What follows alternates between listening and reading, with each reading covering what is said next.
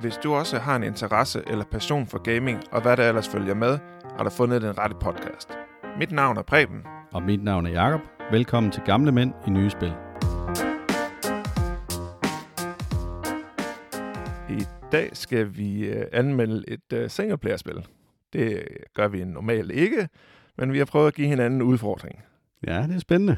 Det her, det er mit spil, som er A Plague Tale, som er kommet i maj 2019. Og det er en del af en serie, kan vi sige ja til, fordi der kommer en toer Requiem senere på året. Udvikleren er Asobo, og udgiveren er Focus Home Interactive. Spiltypen er en singleplayer-spil, hvor du ser third-person view, og der skal du så løse nogle opgaver for at komme videre frem i spillet. Jakob, hvad går det her fantastiske spil ud på? Ja, det er jo et spil, som du fandt til mig. Sådan ligesom for at udfordre mig på en singleplayer. Jeg har også fundet et spil til dig, som vi skal snakke om på et senere tidspunkt. Ja. Ikke i den her episode. Ja, hvad går det ud på? Vi glemte lige at nævne, at spillet det findes til Xbox, PlayStation, Nintendo Switch, PC og faktisk også Amazon Luna.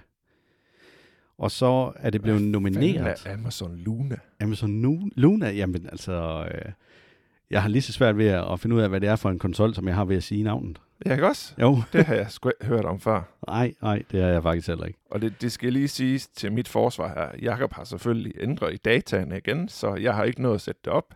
Klokkeklart til dato. Yes. Så det er derfor, Jakob han har alle de fede informationer. Ja, så vi har fået platform, og vi har faktisk også fået et punkt her, der hedder nomineringer. Nomineringer? Yes, og det her spil, det er blevet nomineret til The Game Award for Best Narrative, det vil sige bedste fortælling. Det vandt den ikke. Det var også med i BAFTA Games Award for bedste tekniske præstation. Det vandt den heller ikke. Til gengæld, så fordi at spillet er et fransk spil, så vandt den næsten alt ved noget, der hedder Pegasus Awards 2020. Okay, jeg tager lige et indspring her. Nomineringer. Der står ikke nomineringer nogen steder på mit. Det var en lille lækker tilføjelse, jeg lige fandt på i går. Nå, okay. Jamen, fair nok. Bare så jeg også er med. Det klipper du bare ud. Det er ikke noget problem. Nej, det klipper jeg ikke ud. Det vil jeg da gerne have med. Jeg synes, det er vigtigt for os lyttere, at de også lige får at vide, er det et kvalitetsspil, vi snakker om, eller er det ikke? Jamen, det er jo fair nok, men jeg kan jo ikke sige noget, når jeg ikke ved det. Nej, jamen, så titter stille.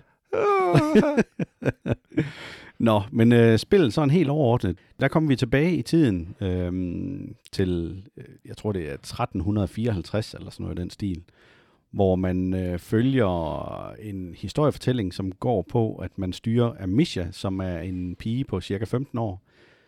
Det starter egentlig med, at hun er ude på jagt sammen med hendes far og hendes hund. Lige pludselig stikker den her hund af, og de løber efter hunden, og så ligger den nærmest revet fra hinanden ved sådan et hul. Så det er rimelig voldsomt. Jeg fatter ikke en skid af, hvorfor den hund skal dø. Kan du forklare mig det? Det er jo fordi, at du skal tænke fremad og sige, hvad er der nede i det her hul, som er så farligt? Ja, jeg tænker, at det kunne man måske godt have gjort på en anden måde. Altså nu var det lige blevet så hyggeligt, og det er flot grafisk og så videre. Så jeg tænkte, at det her, det kan da godt blive en hyggelig fortælling. Men nej, de starter lige med at spolere det hele. Det hedder jo A Plague Tale Innocence, ja. Og Innocence, det betyder jo uskyldighed. Jamen, det er jo Amicia, der er uskyldig, indtil det modsatte bliver bevist. Ja, det kommer vi ind på senere. Det tager vi senere. Ja. Men i hvert fald, så efter det her, så kommer de tilbage til deres landsby, eller deres slot, hvor de bor.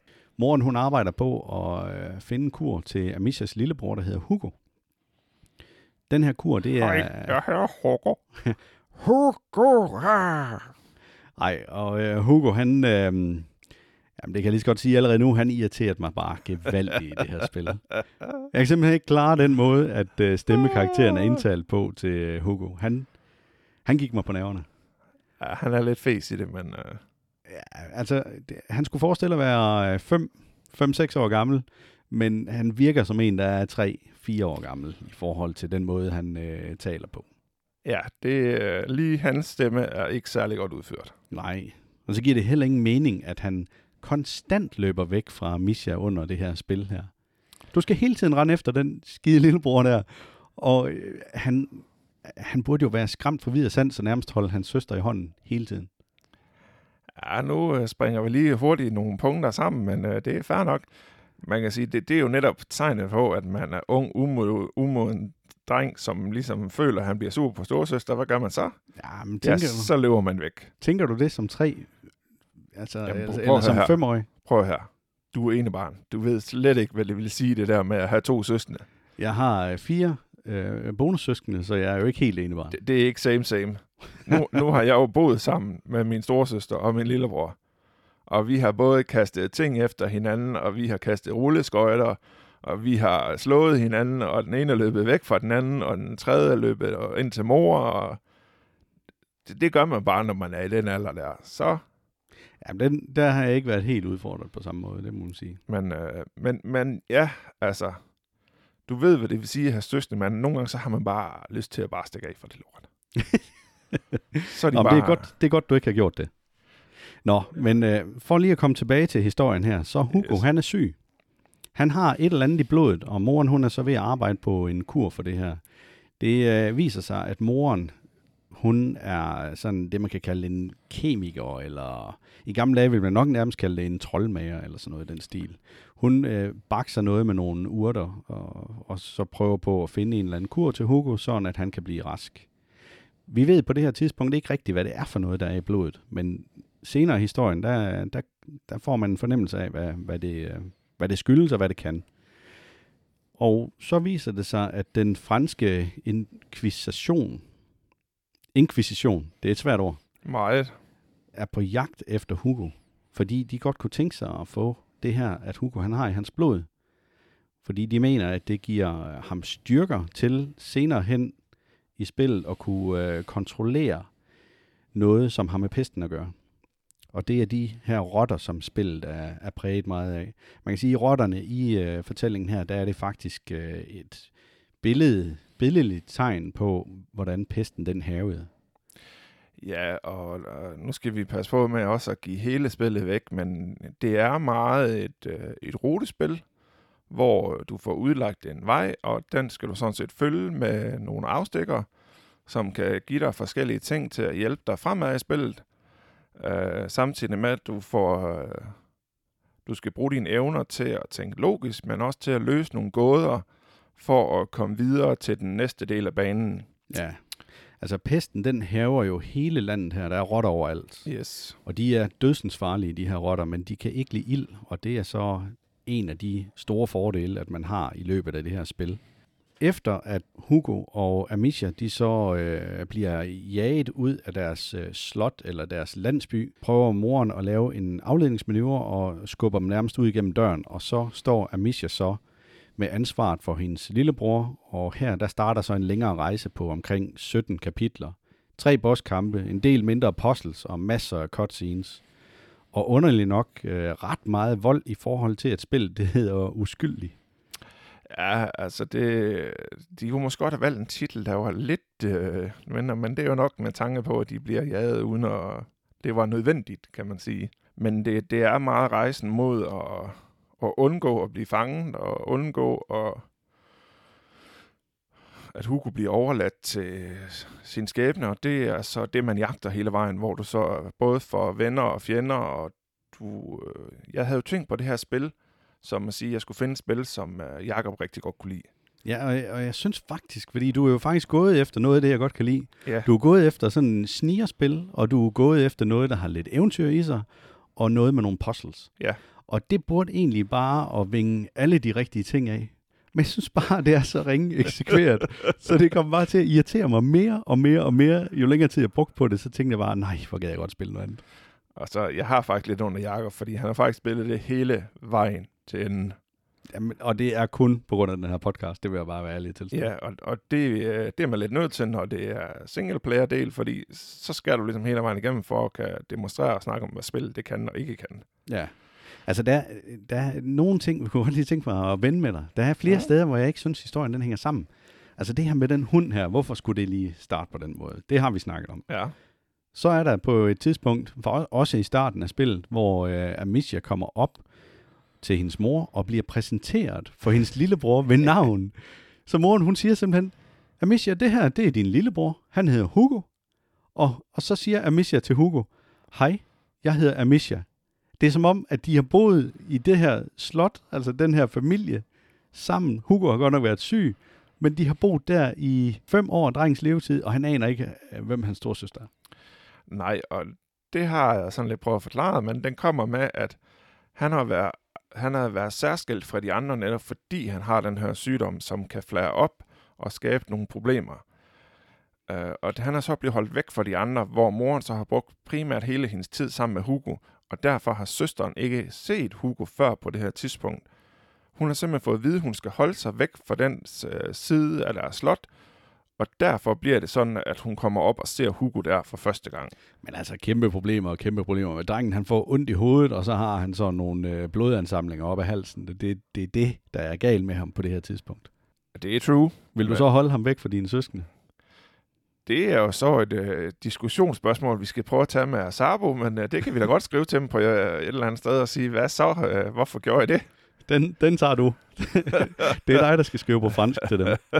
Jeg tænker faktisk, at det måske havde spillet været bedre, hvis jeg havde valgt at høre den franske lyd i stedet for den engelske, men problemet er, at jeg fatter ikke en meter fransk. Nej. Så. Det er meget muligt, men ja, der er nogle, det er en detalje, synes jeg, man lægger meget mærke til, som du har gjort her. Det var slet ikke en, jeg fangede på samme måde. Jeg synes, det var en meget naturlig del, at hun netop var holdt fra hinanden, og det var de gjort på, at han havde den her sygdom, og de vidste ikke, om den kunne smitte, og så videre, og så videre. Ja. Så for mig var det naturligt, når han havde fået det, kunne det måske smitte søsteren, og derfor har de holdt hende fra ham. Men også det her med, at hun skal forestille at være uskyldigheden selv, og hun går jo fra nærmest og synes det hele er forfærdeligt til at blive en førsteklasses morder i et væk. Altså, Amicia har jo det her våben, en slangebøsse, og den får man virkelig brug for, på, altså efterhånden som historien den skrider frem. Ja, og det er jo den der med, hvor langt er man villig til at gå for at beskytte dem, man elsker, ikke? Du ved det, du har selv børn. Ja. Ikke? Du vil være villig til at gøre hvad som helst, hvis det hele kom på cross, så var du klar til at slå ihjel.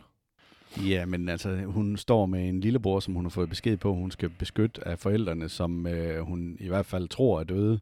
Hun har ikke mødt ham før. Altså, hvordan skal du få sådan et tæt og nært forhold?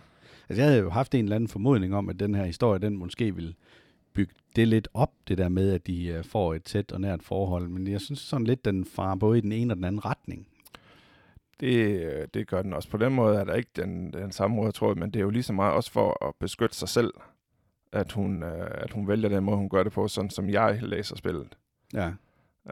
Men de har ikke valgt at gå større ind i at skabe en større sammenhængskraft mellem dem. De har mere valgt at fortælle historien med jagten på den her kur, som de prøver at finde.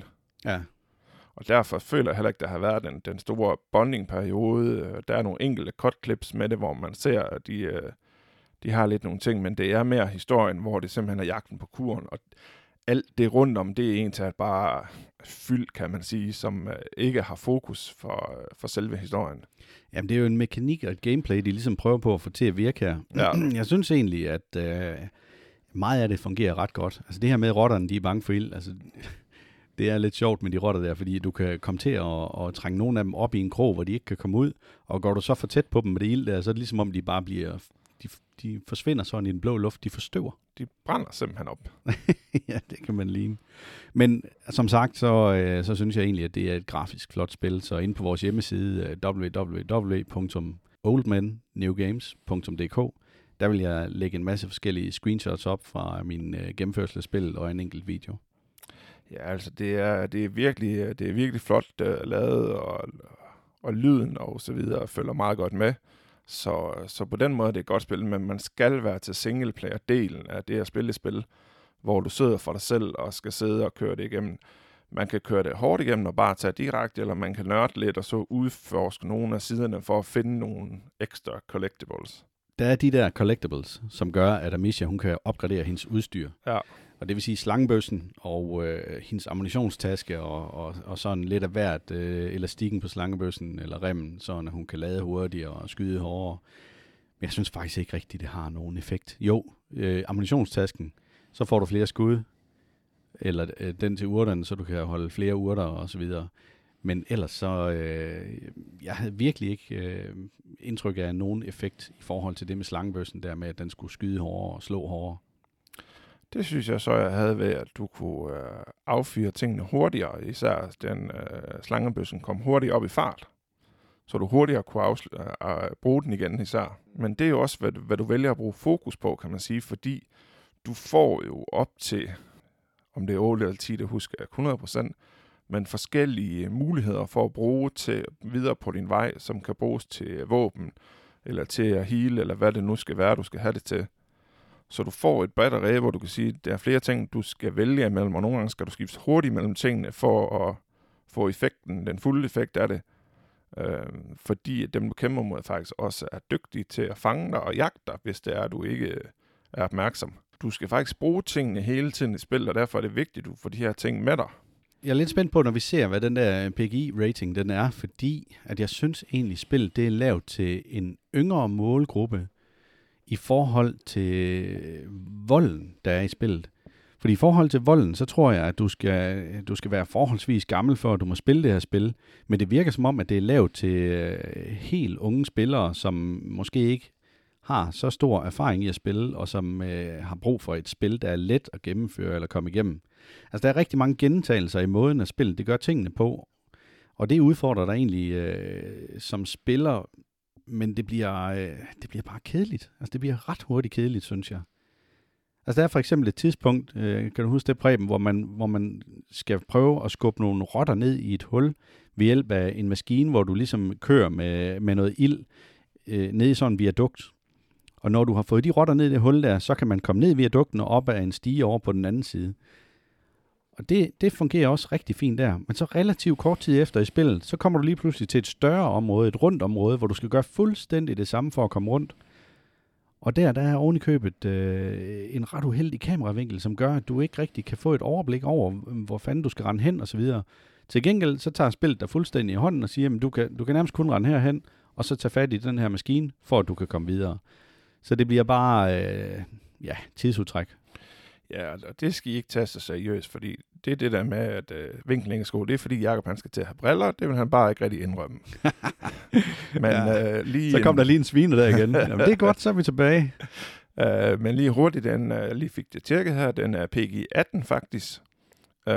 Og det synes jeg faktisk i bund og grund er okay. Ja, i forhold til al den død og ødelæggelse, man ser grafisk i spillet. Jeg ved godt, der er mange børn i dag, de får lov til at spille hårde spil, og det, men jeg synes faktisk, ratingen er passende. Men ja, det er lidt den der med at sige, jamen, det er at finde og løse den rigtige vej at komme rundt. Og når du så har gjort det, så skal du kombinere det længere hen ad vejen. Men synes du ikke, at der var mange gentagelser sådan i spillet? Jo, der er mange gentagelser i spillet, men og det er jo det, der tit er, når det er et singleplayer-spil, hvor du ikke har den uforudsenhed, som der er med et multiplayer-spil, hvor du kæmper mod mennesker generelt, som vil reagere anderledes i forskellige situationer. Og det får du bare ikke her i et singleplayer-spil. Jeg mangler også det der input. Altså når vi sidder og gennemfører noget sammen, så kan vi snakke om tingene, og vi kan lægge en plan for, hvordan vi vil gennemføre den næste opgave osv. Det kan man bare ikke her. Altså, det er jo bare dig selv, og du kan ikke planlægge, om du vil gå den ene eller den anden vej, fordi der er kun én vej at gå i det her spil. Ja, det bekræfter os i hvert fald i det, som vi snakker om, at vi er bare multiplayer-spillere. Ja. Det passer til vores temperament og måder at gerne vil spille spillene på. Vi tog det her som en udfordring til hinanden, og fandt ud af, at det skal man passe på med en gang imellem. Ja, det skal man i hvert fald. Er du sindssyg, mand? Jeg kedede mig bragt, da jeg skulle igennem det her. Og det skal lige siges, at det tager altså 11-12 timer totalt sammenlagt spilletid, før at man er igennem det her spil. Ja, og er man ikke vild med det, så er det altså bare lang tid. Ja, og så den der dialog, der her imellem de forskellige karakterer. Jamen altså, jøsses. Jeg har ondt af Jakob, så jeg køber ham en plade chokolade til næste gang. Kan jeg ikke få en tudkiks? Det kan du godt. Tudkiks kan du altid få. Ja. Nå, men bortset fra det, ender det hele jo op med, at man når til en sidste boss battle der til sidst, som jeg faktisk synes er rigtig svær. Men også her, der er der gentagelseseffekt. Altså, det er jo 3 gange, man skal have ham lagt ned, før han bliver nede. Ja. Ja. Det er bare... Det kunne godt have været bedre. Det kunne godt have været tænkt lidt anderledes, men når man ser den sidste scene, hvis I kommer så langt, så er det også svært at gøre det anderledes, sådan som rummet er sat op. Mm. Så skal man ekspandere rummet for hver gang, eller rende et andet sted hen, for at skal lave noget andet. Nu ved jeg ikke, nu springer jeg lige lidt tilbage i historien, men der var på et tidspunkt, hvor du skal løbe ned til en båd, Ja. hvor det er rotterne, der er efter dig, og der skal du passe på, at du ikke bliver fanget af dem. Mm. Der er så lidt forskel på, når Amicia hun går, og når hun løber. Så jeg var faktisk i tvivl om, hvad for en knap jeg skulle trykke på, for at komme til at løbe derned af. Så jeg døde konstant i den scene der. Det var simpelthen grotesk, så jeg var inde og kigge på controls, for at finde ud af, hvad jeg skulle holde inde, for hun løber. Altså, så langsomt går det virkelig, det her spil. Så det vil sige, det er også hukommelsen, den er ved at være gal med. Ej, men det altså, når du ikke kan næsten mærke forskel på, når du løber og ikke løber. Ja, og grunden til, at jeg tror, at jeg havde glemt, hvad for en knap jeg skulle gøre det på, det var fordi, jeg fandt ud af, at senere hen i spillet, der er simpelthen scener og områder, hvor du ikke kan løbe i. Ja. Der er den, der er taget ud af funktionen, den der knap. Det synes jeg godt nok, det var... Det har du fuldstændig ret i. Det er ikke noget, man bruger hele tiden. Nej. Og det er lidt ligesom om, at det har man tænkt, at det skal du ikke have lov til. Ja. Du skal ikke have lov til at løbe her. Det finder vi os ikke i. Nej. Det er lidt en dummer fejl. Men altså, alt i alt er det et spil, som har en fornuftig historie, hvis det er sådan, man kan abstrahere fra den her dialog og nogle af de steder, hvor jeg ikke synes, den hænger så godt sammen. Men er vi nået dertil, at vi skal til at prøve at give den joysticks, eller hvad tænker du? Ja, altså det er jo Jakobs vurdering, jeg har hørt mest over, fordi det har meget har givet ham challenge. Mm. Jeg vil sige, at jeg nåede spillet ganske godt og var underholdt. Synes, det var en spændende tilgang til at få noget viden om, ikke som sådan om pesten, men en spændende måde at bygge det op på, som var nem at gå til for alle, hvis man gerne vil have sådan nogle historier her. Ja, det er jo seriøst nemt at gå til, fordi du kan ikke gå forkert i spillet. Nej, og er man ikke til det, så er det et langtrukkent spil, man ikke skal give sig kast med. Ja, fordi man mangler simpelthen udfordringerne. Det gør man. Ja, og variationen. Også det. Joysticks. Ja, 10 for absolut topkarakter, og 0, hvis det bare er helt skidt. Yes. Så er vi så nået til kontrol og styring, og hvad har du givet den af karakterer der?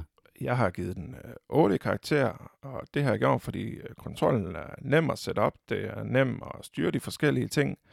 Jeg har trukket lidt fra, fordi jeg synes, deres styring, hvor man vælger våben og potions, det er sat op på en knap, hvor du så skal skifte med en anden knap for at få en ny våben eller en ny potion ind. Det synes jeg godt, man kunne have gjort bedre og lagt ud for eksempel på den flade knap, så man kunne trække flere forskellige våben på én gang. Ja, og den del er vi enige i. Men udover det, så er jeg faktisk helt nede på en 4, og det vil jeg godt prøve at begrunde. Og det er ikke fordi, at jeg har set mig irriteret på det her spil her. Det er simpelthen fordi, at der var situationer, hvor kameravinklen den var så dårlig, at selve styringen næsten blev umulig. Du vidste ikke, hvor du skulle rende hen og så videre. Så blev jeg vanvittigt frustreret over det her autosigte, der er. Fordi en gang imellem, så snapper den til, så du nemt kan ramme dem i hovedet, og andre gange, så er den der nærmest bare slet ikke. Det irriterede mig helt vildt. Og det betød, at der var på et tidspunkt, hvor man skal gå bag ved en vogn, hvor du er i dækning, og de skyder efter dig med buer og pil. Og der skal du altså nakke en masse folk, der kommer bagfra og forfra. Og hvis du ikke kan ramme med det sigte der, fordi en gang imellem, der går den på autosigte, og andre gange gør den ikke, jamen så bliver det bare frustrerende. Og det var skyld i, at jeg døde gang på gang på gang der. Jeg ville hellere have haft, at der ikke havde været autosigte så. Det forstår jeg bund og grund godt. Det er et spørgsmål om, at man skal være hurtig lige så snart den sigter. Bang, send stenen afsted. Det var lidt det der, vi snakker om med at opgradere sine ting, hvor man kan opgradere selve slyngen til simpelthen at skyde hurtigere. Og hvis man fanger den der, så kommer mekanismen ind, så du kan skyde med det samme. Ja, men og jeg havde den opgraderet til anden højeste niveau på daværende tidspunkt. Ja, jeg havde min på fuld. Men det kan simpelthen være, at som du siger, du har oplevet, så snapper den ind og ud. Og det er selvfølgelig et problem. Det synes jeg. Men jeg kan høre, at vi bliver ikke enige her.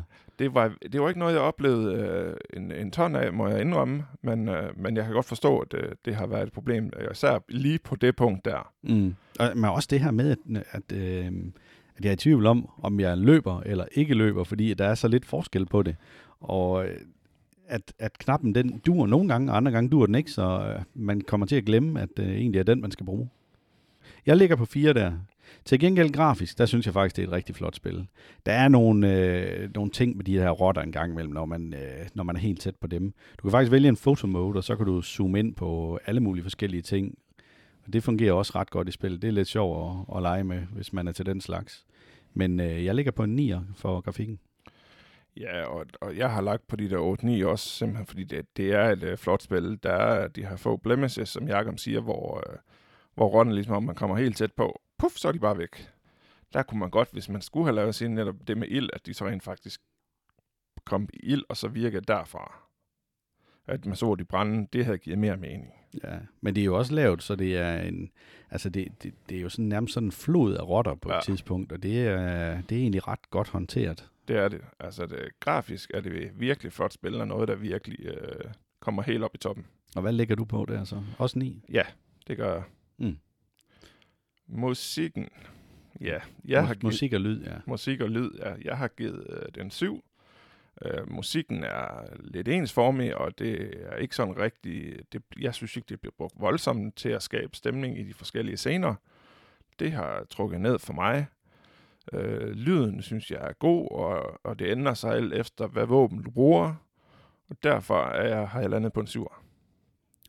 Ja, jeg ligger faktisk på en 8'er, så selvom spillet har irriteret mig gevaldigt, så kunne jeg sagtens holde til at høre både lyd og musikken. Hvis jeg skulle have trukket noget fra, så havde det været for dialogen, men det tænker jeg ikke, at jeg vil belemre den her del med. Så derfor ligger jeg på 8. Og så er der lavet lidt om i skemaet, hvor i stedet for, at vi har haft musik og lyd hver for sig, så har vi samlet det. Og så har vi lavet en ny kategori, der hedder Fun Factor. Ja, det synes jeg faktisk er en af de vigtigste kategorier i forhold til det her med, om vi anbefaler spil til vores lyttere. Og her, det kommer nok ikke som nogen overraskelse, men jeg ligger altså på en 1'er. Det her spil, det er... sjældent har jeg kedet mig så meget, og været så tæt på at opgive så tit. Det er kun på grund af den her podcast, at jeg har gennemført den. Ja, og jeg er landet på en 7'er. Det er jeg gjort, fordi jeg synes faktisk, spillet er rigtig flot grafisk og lydmæssigt. Og jeg følte mig faktisk okay underholdt. Det er nogle af de samme ting, som jeg også valgte at spille på, som Jakob plejer at kunne lide. Og det synes jeg faktisk, spillet lever meget godt op til. De kunne snilt have gjort det mere komplekst. Men det kunne måske også have gjort det sværere for nogen rent faktisk at få spillet spil igennem. Men det er jo et spil til folk, der er 18 år gammel. Det skulle da have været mere komplekst og også varieret. Ja, det er jo ud fra den der, for mig se, ud fra den, at de har valgt, at det skal være nemmere at gå til i forhold til, det er jo mere i forhold til, hvad volden er klaret, det er PG-18. Spilsystemet, der skulle de måske have afstemt og sige, skal det være et voldeligt komplekst spil til folk over 18, eller skal det være et simpelt spil til yngre folk med lidt mindre grafisk vold. Der har de måske sådan sat sig lidt mellem 2 stole, og derfor bliver spillet sådan lidt, jamen så kan man lide det, og ellers så kan man ikke lide det. Og Jakob, han kan ikke lide det, og jeg synes egentlig, at spillet det er okay. Der kommer en 2'er, og den har jeg faktisk tænkt mig at spille. Jeg garanterer dig for, at jeg tænker ikke, jeg skal prøve den. Der skal vi have en singles match igen. Der. Nej, vi skal i hvert fald ikke have en challenge der, det er helt sikkert, det skal vi ikke. Værdi for pengene? Værdi for pengene, der ligger jeg på 2, og det gør jeg, fordi at her, der taler vi om et spil, som har de her 11-12 timers gameplay, for i dag, det der hedder 209 kroner, men det koster jo noget mere, da den kom ud i 2019. Og et singleplayer-spil, hvor der ikke er ret meget at udforske, udover at du kan opgradere dine ting, det betyder, at du ikke rigtig kommer til at spille den igen, eller gennemføre den igen. Du kan heller ikke lige justere på sværhedsgraden, og så sige, jamen nu vil jeg have den på den helt svære, og så få nogle ekstra timer ud af spillet på den måde. Så derfor så synes jeg egentlig ikke, at den skal højere op end 2. Og det er måske, fordi jeg forventer med multiplayer-spil, som man kan komme ind og spille igen og igen og igen. Både det, og så er du forventet med open world, hvor du kan roame det hele, som det passer dig, hvor det her er en meget stringent vej at gå. Jeg elsker de der open world. Ja, og det forklarer meget godt hans karakter. Jeg har givet spillet 5, fordi vi har fået det gennem Game Pass. Havde jeg skulle give fuld pris for det, vil jeg have været skuffet, fordi så vil jeg have forventet mere fleksibilitet, når det er en PG-18. Så burde der have været flere muligheder. Det er det ikke, derfor får det kun en 5'er. Jamen, hvad nu, hvis det nu var en, der sidder på en PlayStation og ikke får det gratis? Hvad så? Så vil jeg anbefale folk at sige, at du skal virkelig være ind til det der stringente, hvor du bliver vejledt hele vejen igennem spillet, ellers så skal du ikke spille det. Så karakteren der, den havde i hvert fald været lavere? Det ville jeg have gjort, hvis jeg skulle bruge penge på det her. Ingen tvivl om det. Nu kommer vi så til den helt fede her. Replay value. Jeg har givet den 3, og det har jeg gjort, fordi jeg synes ikke, spillet er godt nok til at gennemspille igen. Historien er en, man har været igennem, og den har været flot grafisk, og musikmæssigt, lydmæssigt, kontrol- og styringsmæssigt, synes jeg. Og derfor så er det et spil, jeg har været glad for at spille, men det er absolut ikke et spil, jeg vil spille igen. Så har jeg lidt svært ved at forstå en karakter på 3, fordi jeg tænker, hvis du aldrig nogensinde kommer til at åbne det her spil og spille det igen, er det fordi, at du tænker, når 2'eren kommer, så vil du egentlig gerne prøve noget, der minder om det her igen? Ja.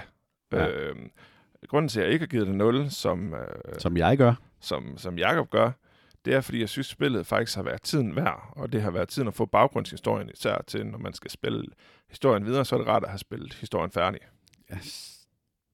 Ja, jeg er glad for, at der var jeg lige ved at bande.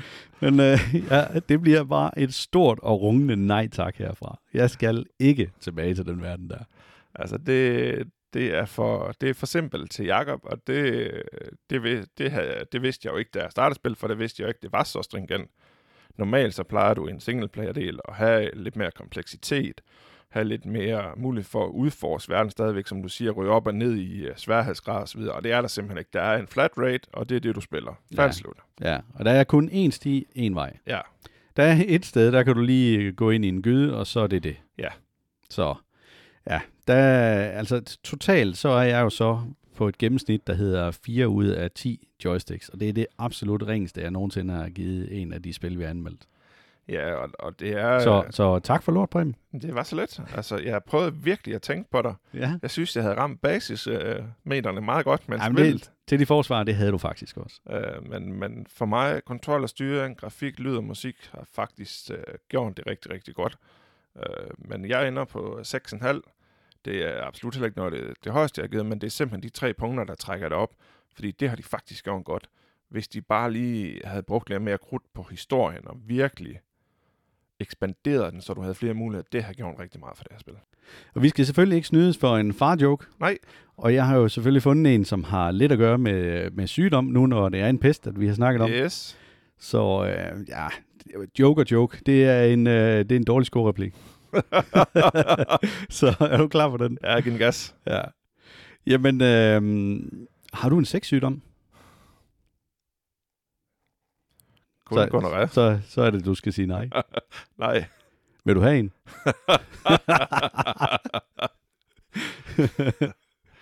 Så på den note, tak fordi I lyttede til Gamle Mænd i Nye Spil. Og inden vi forlader jer for denne gang, så skal vi lige huske at gøre opmærksom på, at vi skal til DXL-LAN den 8. til 10. april.